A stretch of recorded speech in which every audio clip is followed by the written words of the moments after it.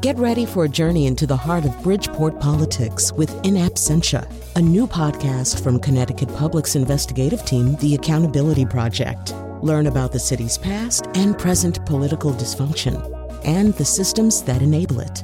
Tune in wherever you get your podcasts. Funding provided by Francisco L. Borges and the Melville Charitable Trust.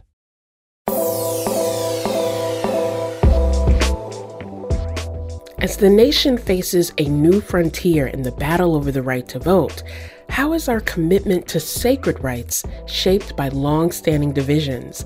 And how can we do a better job of teaching the history and the context that shape this current moment? This is Disrupted. I'm Kalila Brown Dean. Coming up, we'll hear from Jamal Greene, a law professor at Columbia Law School and author of How Rights Went Wrong, Why Our Obsession with Rights is Tearing America Apart. But first, Keisha Blaine. She's Associate Professor of History at the University of Pittsburgh and co-editor with Ibram X. Kendi of 400 Souls, a community history of African America. The book brings together 90 writers to tell the story of African American history in 5-year increments from 1619 to 2019. I asked her why she titled the book 400 Souls and not 400 Years. So this is really an analogy. I think as we were working on the project, there were several things we were reflecting on. One, we thought of the importance of presenting the history as, similar to the way one might put together a choir. And so that's one comparison. And so with the choir, you would have various parts. You'd have your soloists, you'd have your altos, you'd have your tenors. There's a sense in which the history in and of itself is a soulful history. So to say 400 Souls was really a play on words in order to capture the sense of, I think one might say, spirituality, or even more so, the way in which part of what's happening through this narrative is certainly individual actors shaping their destiny, but there is also an element too of divine intervention. And I think as a theme, religion and spirituality, those two themes come up in the text in powerful ways. And so 400 Souls as a title plays on all of these important themes and the analogy to the choir of thinking of African American history as a soulful kind of history. And extending that analogy of the choir of the 400 souls and the different parts that people play really shows up in the contributors to this volume. You are an historian, but the contributors aren't just historians. You have activists and poets and journalists. Why was it important to tell the community history with this diverse set of voices? So for us, when we really wanted to capture this community history, we did not want to simply pull together 90 professional historians to tell the history, because we felt like taking that approach would ultimately mean that for the most part, people would come to various topics in similar kinds of ways. And so historians grapple with, primary and secondary texts in similar ways, and we're trained in similar ways and often write in similar ways. And so part of breaking free from simply asking professional historians was making sure that we would have diversity in terms of the pieces. But also we recognize that there are aspects of the history which, quite frankly, are quite very difficult to tell because of the scarcity of primary sources. And here's where it's so important to have, for example, a creative writer just imagine what might have taken place in 1630, or imagine how Black people thought about a particular theme, in a period of time in which we don't have a wide array of sources from which to develop the narrative.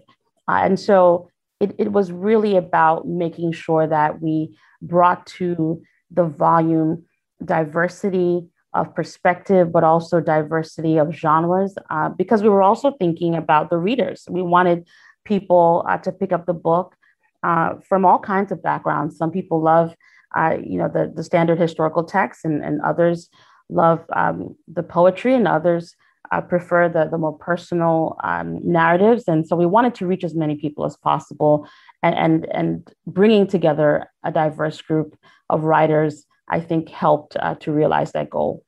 400 years is a massive time frame for any group, any community. But with all of the nuance and the context and the detail that you've built into this volume, it also dispels, I think, the myth that history is linear, that this thing happens and then this thing happens, and then we get to the space where people have built community. And one of the ways that you disrupt that in this book is by breaking the history into 5-year segments. Talk to us about that decision, that conscious choice to break it into segments, and how that allows you to uplift the diversity of those experiences. Yes, this is a very important point. I think certainly when you encounter standard narratives, standard historical narratives, we as historians have all of these we have all these rules as it pertains to how we write about different periods of history. So, for example, if we're talking about the Great Depression, generally, we, of course, begin in 1929 with the stock market crash, and then we end with the beginning of World War II. And so there are all of these ways that we break up the history, and that's meaningful, certainly. But part of what we wanted to do with 400 Souls was we wanted to give every single topic, certainly every historical figure, every place, every essay, we wanted to give equal weight. And so it meant that the person who wrote about the Civil War ended up having to just grapple with the same amount of years as the person who's writing about a doctor, James McCune Smith in the 19th century. And we felt that would bring about a sense of cohesion in the narrative. But also, to your point, it helps you see the continuities. It helps you see the way that every development, every theme builds upon the other. And it pulls you out of this thinking that, well, only these particular moments in history are the most important. It helps you see every single development as equally important to shaping this and pulling together this tapestry of, I think, the beauty of Black America and the history of Black America. Let's talk about that Civil War section, because it is written by Jamelle Bouie. And he doesn't just talk about the Civil War in sort of an abstract. He talks about the role of Black troops who fought in that war. How does that help affirm the sense of agency and power that Black people have harnessed throughout those 400 years and move beyond the simplistic, here was a group that was oppressed and they just sort of waited for freedom to come? Right. Oftentimes when we talk about the Civil War, to this very day, even in certain textbooks, there's still a struggle on the way that the narrative is presented. And one of the things that tends to happen is that popular narratives will center developments like the Emancipation Proclamation, which, of course, is a significant development. And as Jamelle Bouie emphasizes, it's significant because it opens up an opportunity for Black people, specifically Black men, to serve in the Union Army. What is clear is that, as you point out, Black people are not simply waiting to be freed. Black people are not sitting around waiting for Abraham Lincoln. They're not waiting. They're not even really waiting for the end of the war. They are actually in a process of continuously resisting the institution of slavery. And part of what that essay, I think, helps us see is how everything changes when we center Black people, when we place them at the center of the historical narrative. Then it is about what they are doing to shape their destiny, the way in which they are participating and they're strategizing to obtain their freedom. And it's not simply that all of these other historical developments are taking place and things are happening to them, but more so that they are key actors. And I think this comes through every single essay, but particularly so in this Civil War essay. It is a retelling of the Civil War that places Black agency at the very center. I think one of the greatest benefits of telling our histories and telling them accurately and fully is that it can help people make better sense of where we are today, but also determine how we move forward. And there's a big debate here in Connecticut about curriculum and how we center those stories and include those stories for young people to realize their own agency, but to also do a better job of fully understanding American history. What about this book, 400 Souls, and its connection to how we teach history to young people, would you say to educators we need to really center? It's remarkable to me how many students don't know the stories. They don't know the history that appears in this book. And I see that particularly as a college professor. I'm now teaching a course on the civil rights movement. And every time I teach that course, students come in and I ask them, for example, to name, Black women who were key figures in the civil rights movement. And immediately I get Rosa Parks, and then someone might say Angela Davis, someone might say Coretta Scott King, and then there's an awkward silence. And, every semester I try this, and I don't get, nothing sort of shifts, right? And so what I'm noticing is, here we are at a moment where all of these students, and they're brilliant students, they did well. They've made it to pursue their bachelor's, and here they are taking my course, and yet they are still not knowledgeable about someone like Fannie Lou Hamer. They're not knowledgeable about Septima Clark. They're not knowledgeable about just an array of remarkable Black women who, of course, I center in the class, but for my students, they say, wow, if I hadn't taken your class, I wouldn't even know who Ella Baker was. Well, why does that matter? How do you understand the Black Lives Matter movement in this current moment if you don't know who Ella Baker is?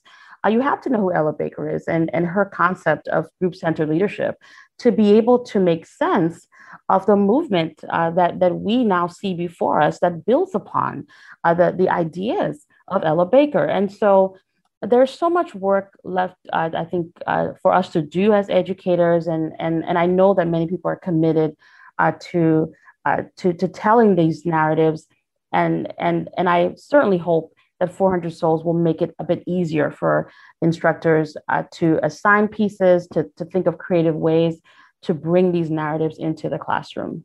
We are both college professors. We spend a lot of time centering those stories and centering those narratives. So I have to ask, do you think those types of courses should be required for all college students, or should the approach be to offer more courses and more opportunities for students to learn and engage? I do think those courses need to be mandatory. And in fact, this is a conversation that my colleagues and I had just over the last summer. We were just looking at everything that was taking place, not only in the United States, but everything taking place globally with the uprisings.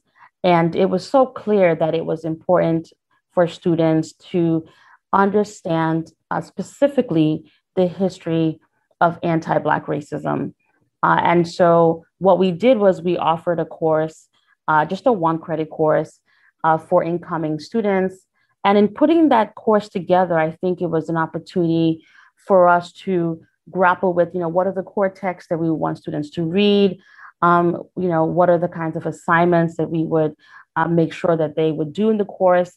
And we ultimately, I think, concluded, well, not surprisingly, that it was so valuable for every single student, every single freshman who came in to the university to take that course, regardless of whatever they wanted to major in. Because in the end, even if you decided you want to go to med school, you have to know the history of anti-Black racism, because there is actually a history of medical racism in particular that you need to know. You have to understand if you're going to engage with diverse communities. And so that was, I think, a good opportunity. And part of what we're doing now is trying to make sure that continues just, beyond just the semester, beyond this moment in which we're talking about the uprisings, but that it becomes part of the curriculum, a permanent part of the curriculum, whereby every single student, regardless of your major, will just take, just a one credit course, mandatory, that will help you better understand the history of anti-Black racism. And we thought that was important. And I certainly hope that other universities will do the same. Keisha Blain is Associate Professor of History at the University of Pittsburgh and co-editor of 400 Souls, A Community History of African America. Coming up, we'll continue our conversation, and later, Jamal Greene talks about his new book, How Rights Went Wrong, Why Our Obsession with Rights is Tearing America Apart. This is Disrupted. Stay with us.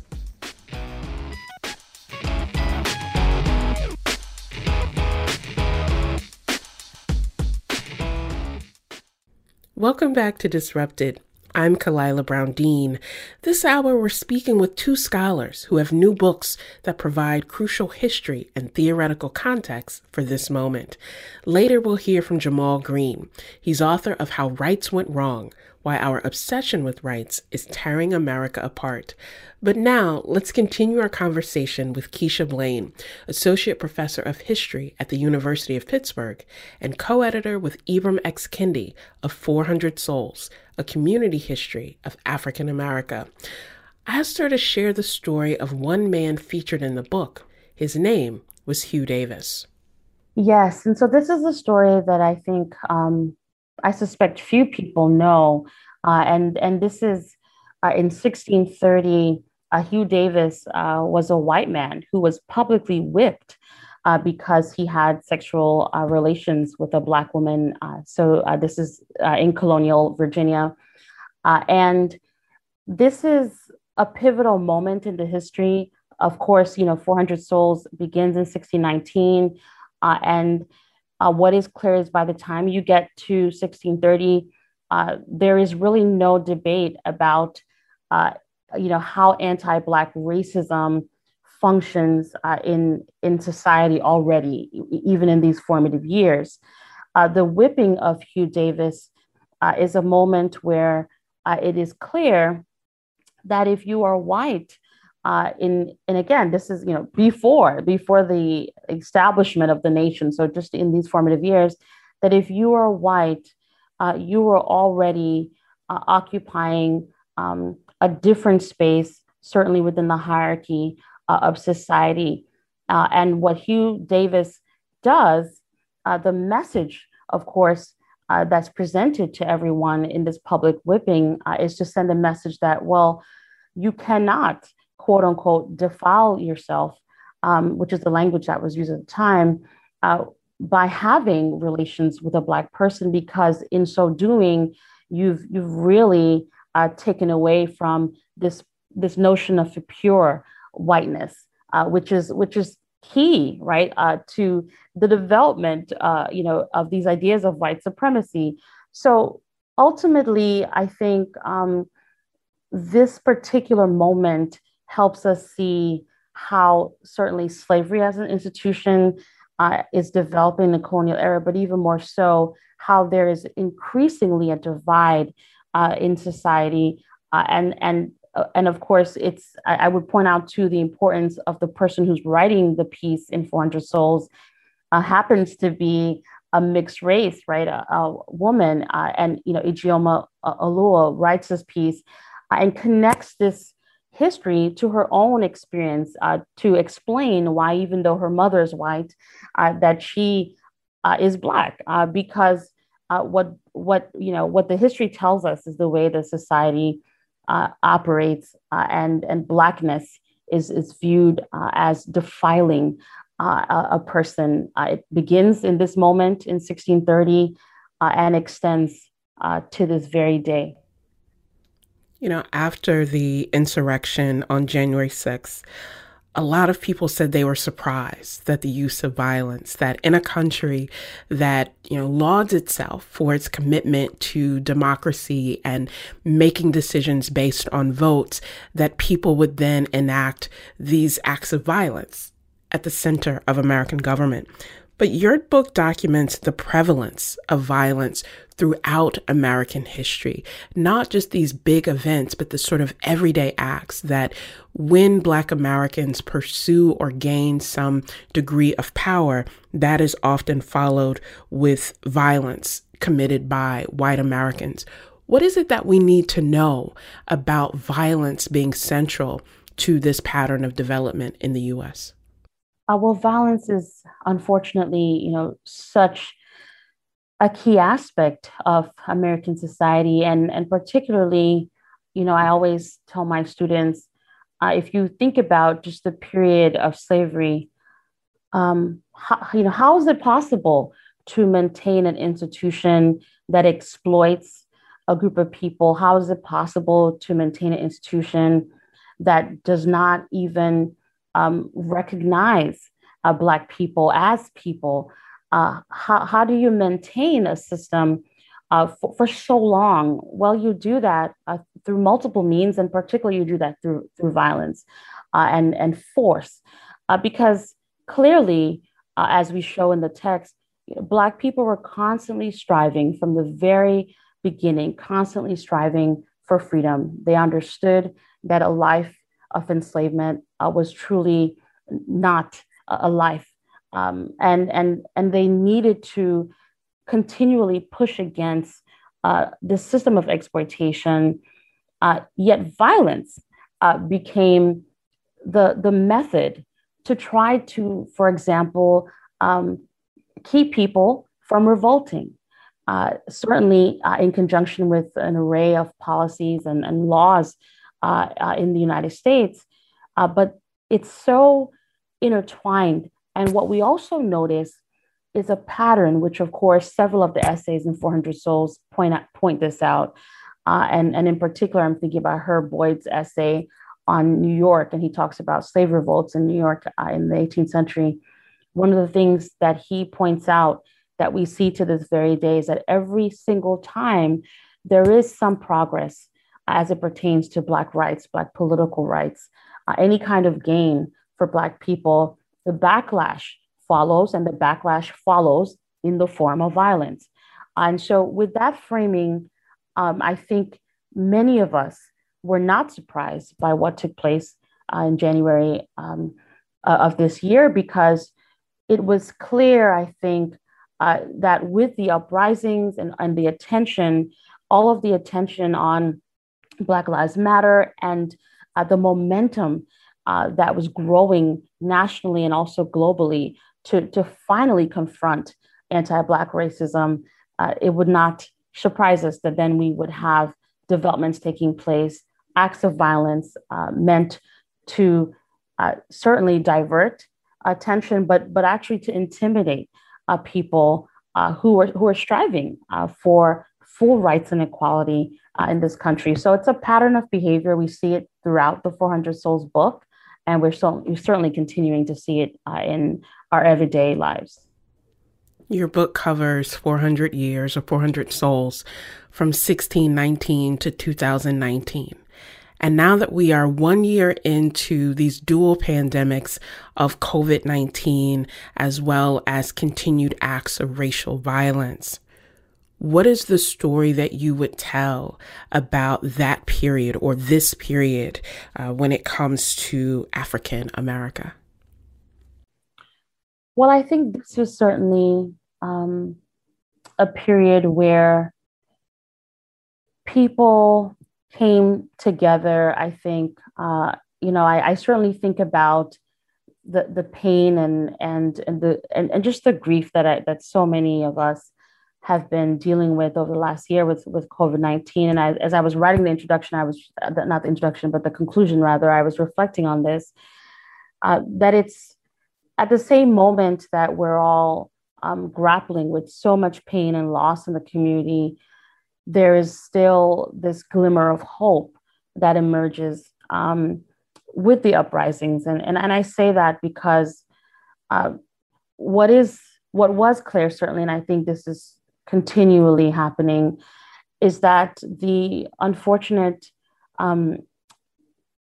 police killing of George Floyd, but also of Breonna Taylor, Tony McDade, and so many others over the past couple of months, what it did for many people was to awaken their political consciousness. I think anyone who might have been sitting on the fence, anyone who might have been perhaps not even paying attention to what was taking place, they were finally recognizing what so many of us have been saying for so long, and it was, I think, encouraging to see so many people of all different backgrounds come together over the spring and the summer to march in the streets, even putting themselves at risk in the midst of a pandemic, in order to affirm that Black lives do matter. And so I think this is a moment where people would reflect on a lot of pain and grief, yet with a sense of hope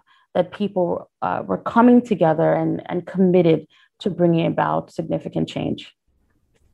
In the book's concluding essay, you write, "Are we our ancestors' dreams? Are Black people in the United States now living the lives our ancestors of the past imagined for us? I am not sure." Tell us, Dr. Blaine, what gives you that uncertainty, but what also gives you the hope that you just mentioned that we could at some point realize those dreams?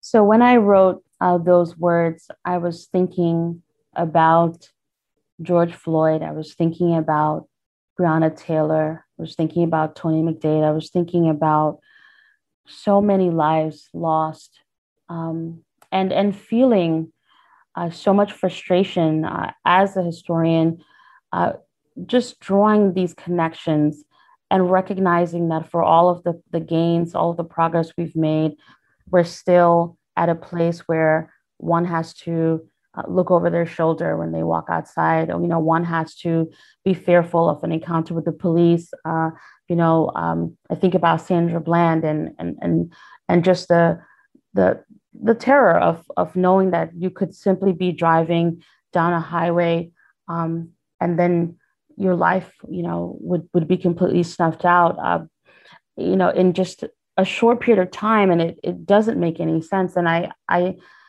thought it was important to acknowledge that we have not yet experienced, as Black people in this country, we have not yet experienced full freedom. Have we made gains? Yes, of course we have, but we have not experienced full freedom. And so I stopped short of saying that we've fully, accomplished our ancestors' wildest dreams, but the same history that I think helps me reflect on what needs to be done also gives me hope, because I think about the civil rights movement, for example. I think about the Montgomery bus boycott. I think about how it took an entire year for community to mobilize and to demand changes to the bus system to bring an end to segregation on the buses. And I think about the despair they would have felt in 1955, yet I also think about the success that they experienced and how that led to, I think, just motivation for so many others across the nation. And so it is a constant, I think, pull in both directions, celebrating the wins, but never becoming complacent and never staying at the celebration, celebrating, but also pushing forward and recognizing that whatever you've just won, you actually have to continue fighting to keep it. Dr. Keisha N. Blaine is Associate Professor of History at the University of Pittsburgh. She's co-editor of 400 Souls, A Community History of African America. Dr. Blaine, thank you so much for joining us. Thank you for having me. Coming up, Jamal Green talks about our obsession with rights and how it's tearing us apart. This is Disrupted. Stay with us.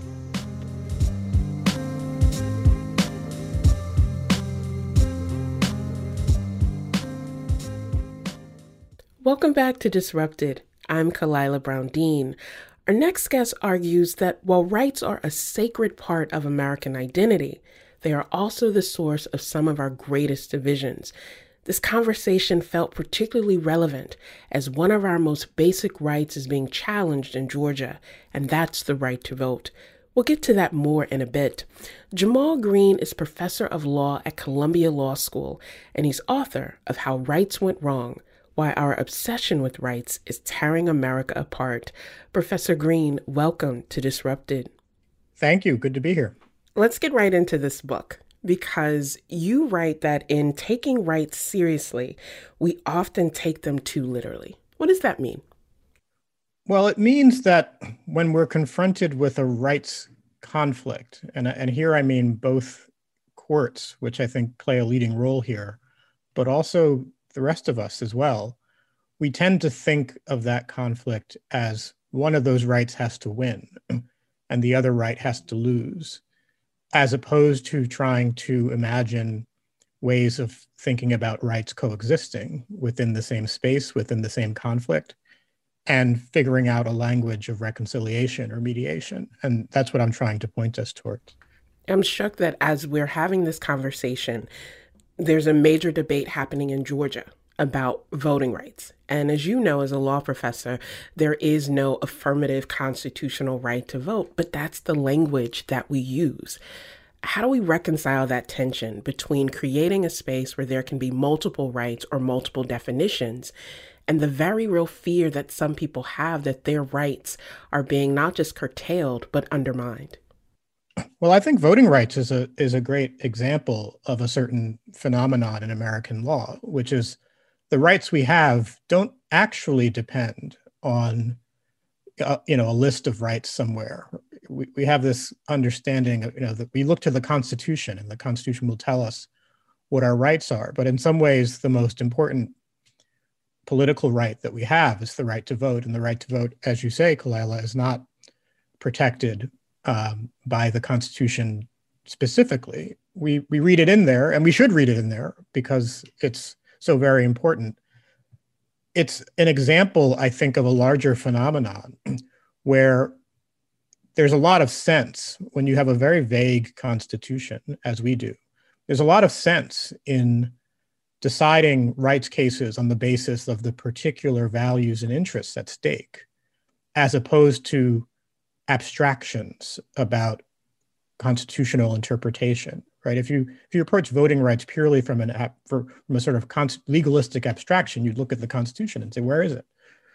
But of course it's there, and we can think in the same way about other rights that are not necessarily specifically within the constitutional text, but that we obviously think are important. Rights to education, right to health, right to food, even.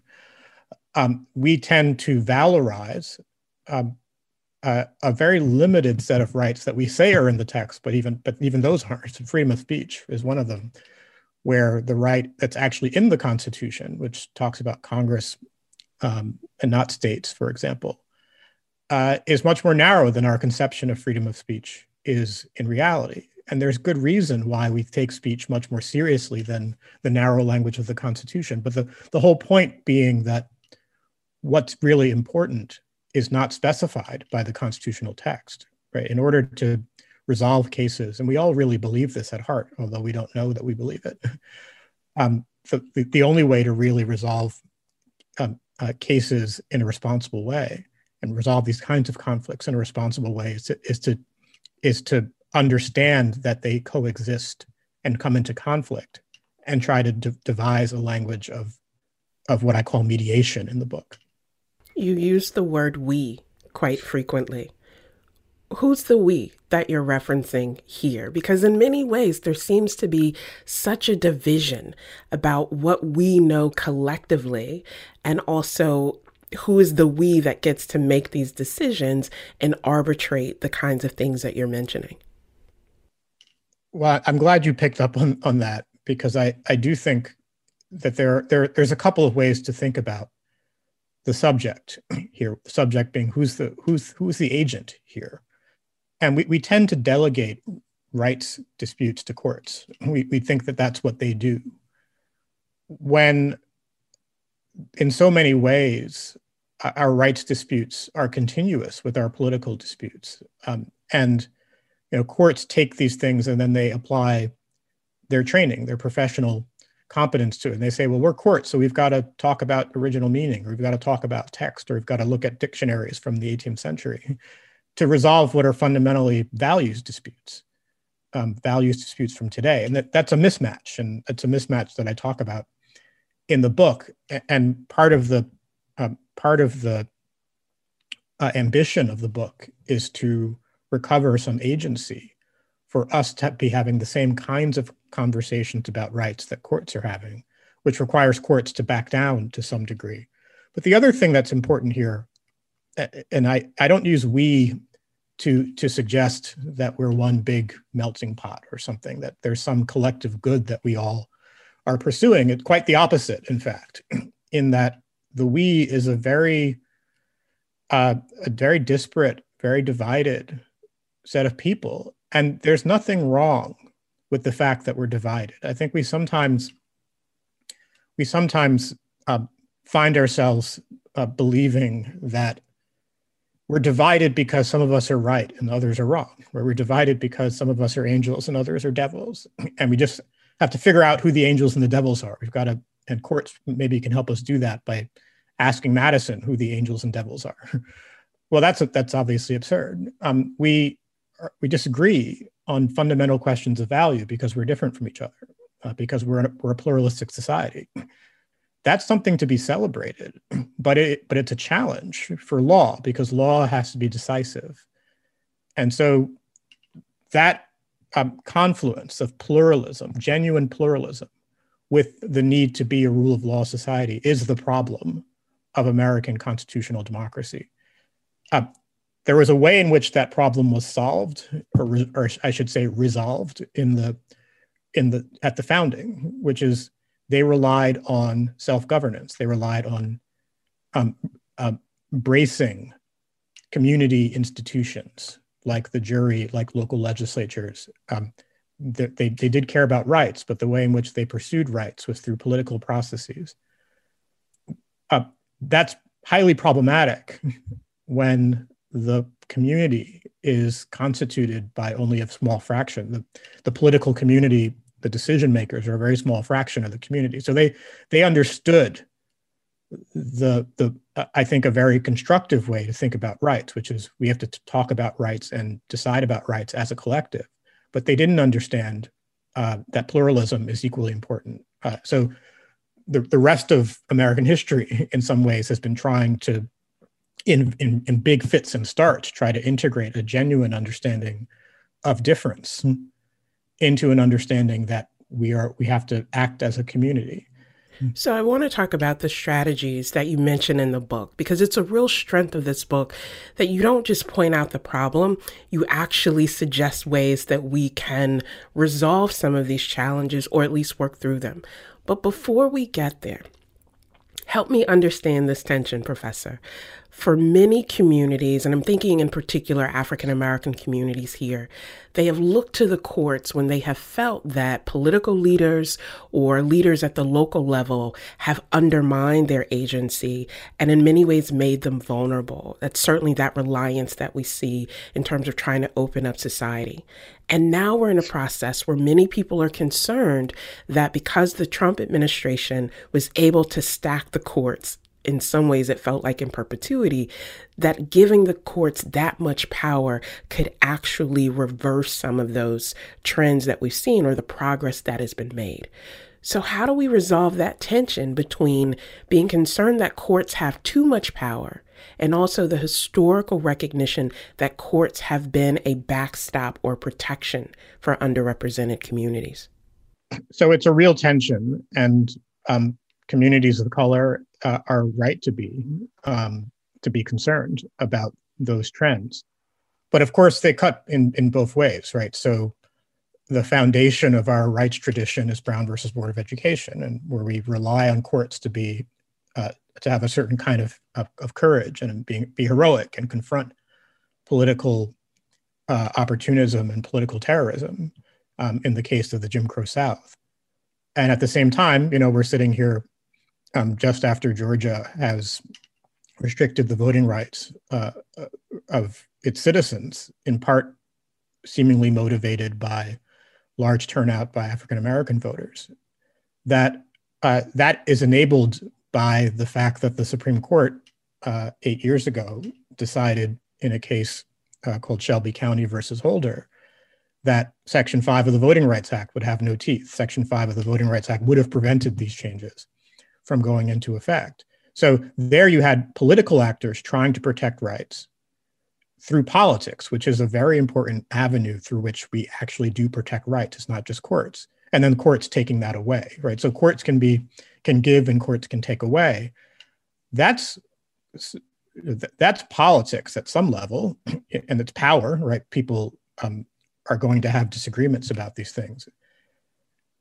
And I don't think one can resolve in advance whether all the power should be with the politicians or all the power should be with the courts. So those both have costs and benefits. And what I'm trying to suggest, in fact, is ways of diffusing that power so that courts have a role to play and politics has a role to play. If a judge is acting in bad faith, there's nothing you can do about that. That goes beyond legal doctrine, right? People acting in good faith who are actually trying to solve problems is if you're confronted with a problem where you don't want to give too much power to judges because you're worried about undermining democracy, and you don't want to give too much power to politicians because you're worried about undermining individual rights in some way. Well, how can we bring those into some conversation with one another? It involves some level of deference to political actors in some circumstances, but those circumstances should be driven by facts, by evidence of good faith, right? So that the difference between Congress, when it reauthorized the Voting Rights Act in 2006, and the state legislature of Alabama, when it's segregating its schools, right? There are very important contextual differences there that a good faith judge should be encouraged to take into consideration. And there are lots of ways in which our legal culture actually discourages judges from looking at context. We abstract away from the context.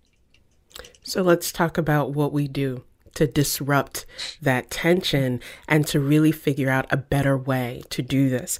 And you write in your book that there is this possibility of a better system, a better way to move beyond discriminating between rights or having this very sort of binary good versus evil approach.